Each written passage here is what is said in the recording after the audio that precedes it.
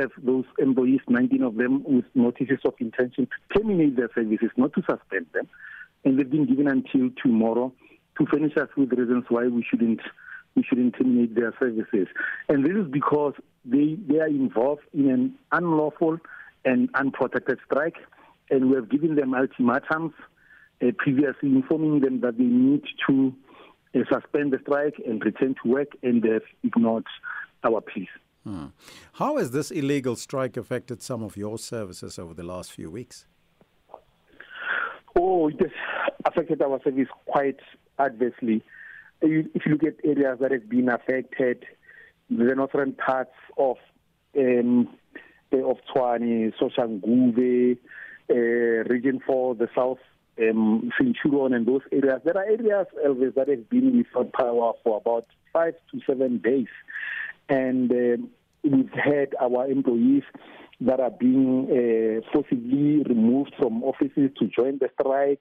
There are those that are threatened and intimidated and cannot access the offices. And these particular ones are based at Mayville Depot. And these guys, every day, they make sure that they blockade the gates of the depot. And that depot services a number of regions where officials have to go and get vehicles to go out and attend to service interruptions.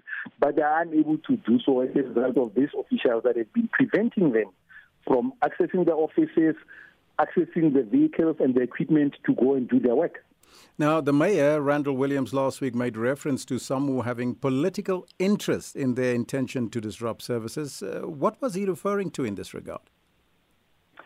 Well, I'm afraid I cannot comment on that one. I'm not in the political office. I speak on behalf of the administration, and that was a political statement that I think questions should be redirected to the political office. Fair enough. But how does the city respond to allegations of using security personnel linked to AfriForum in order to outsource some of your security obligations?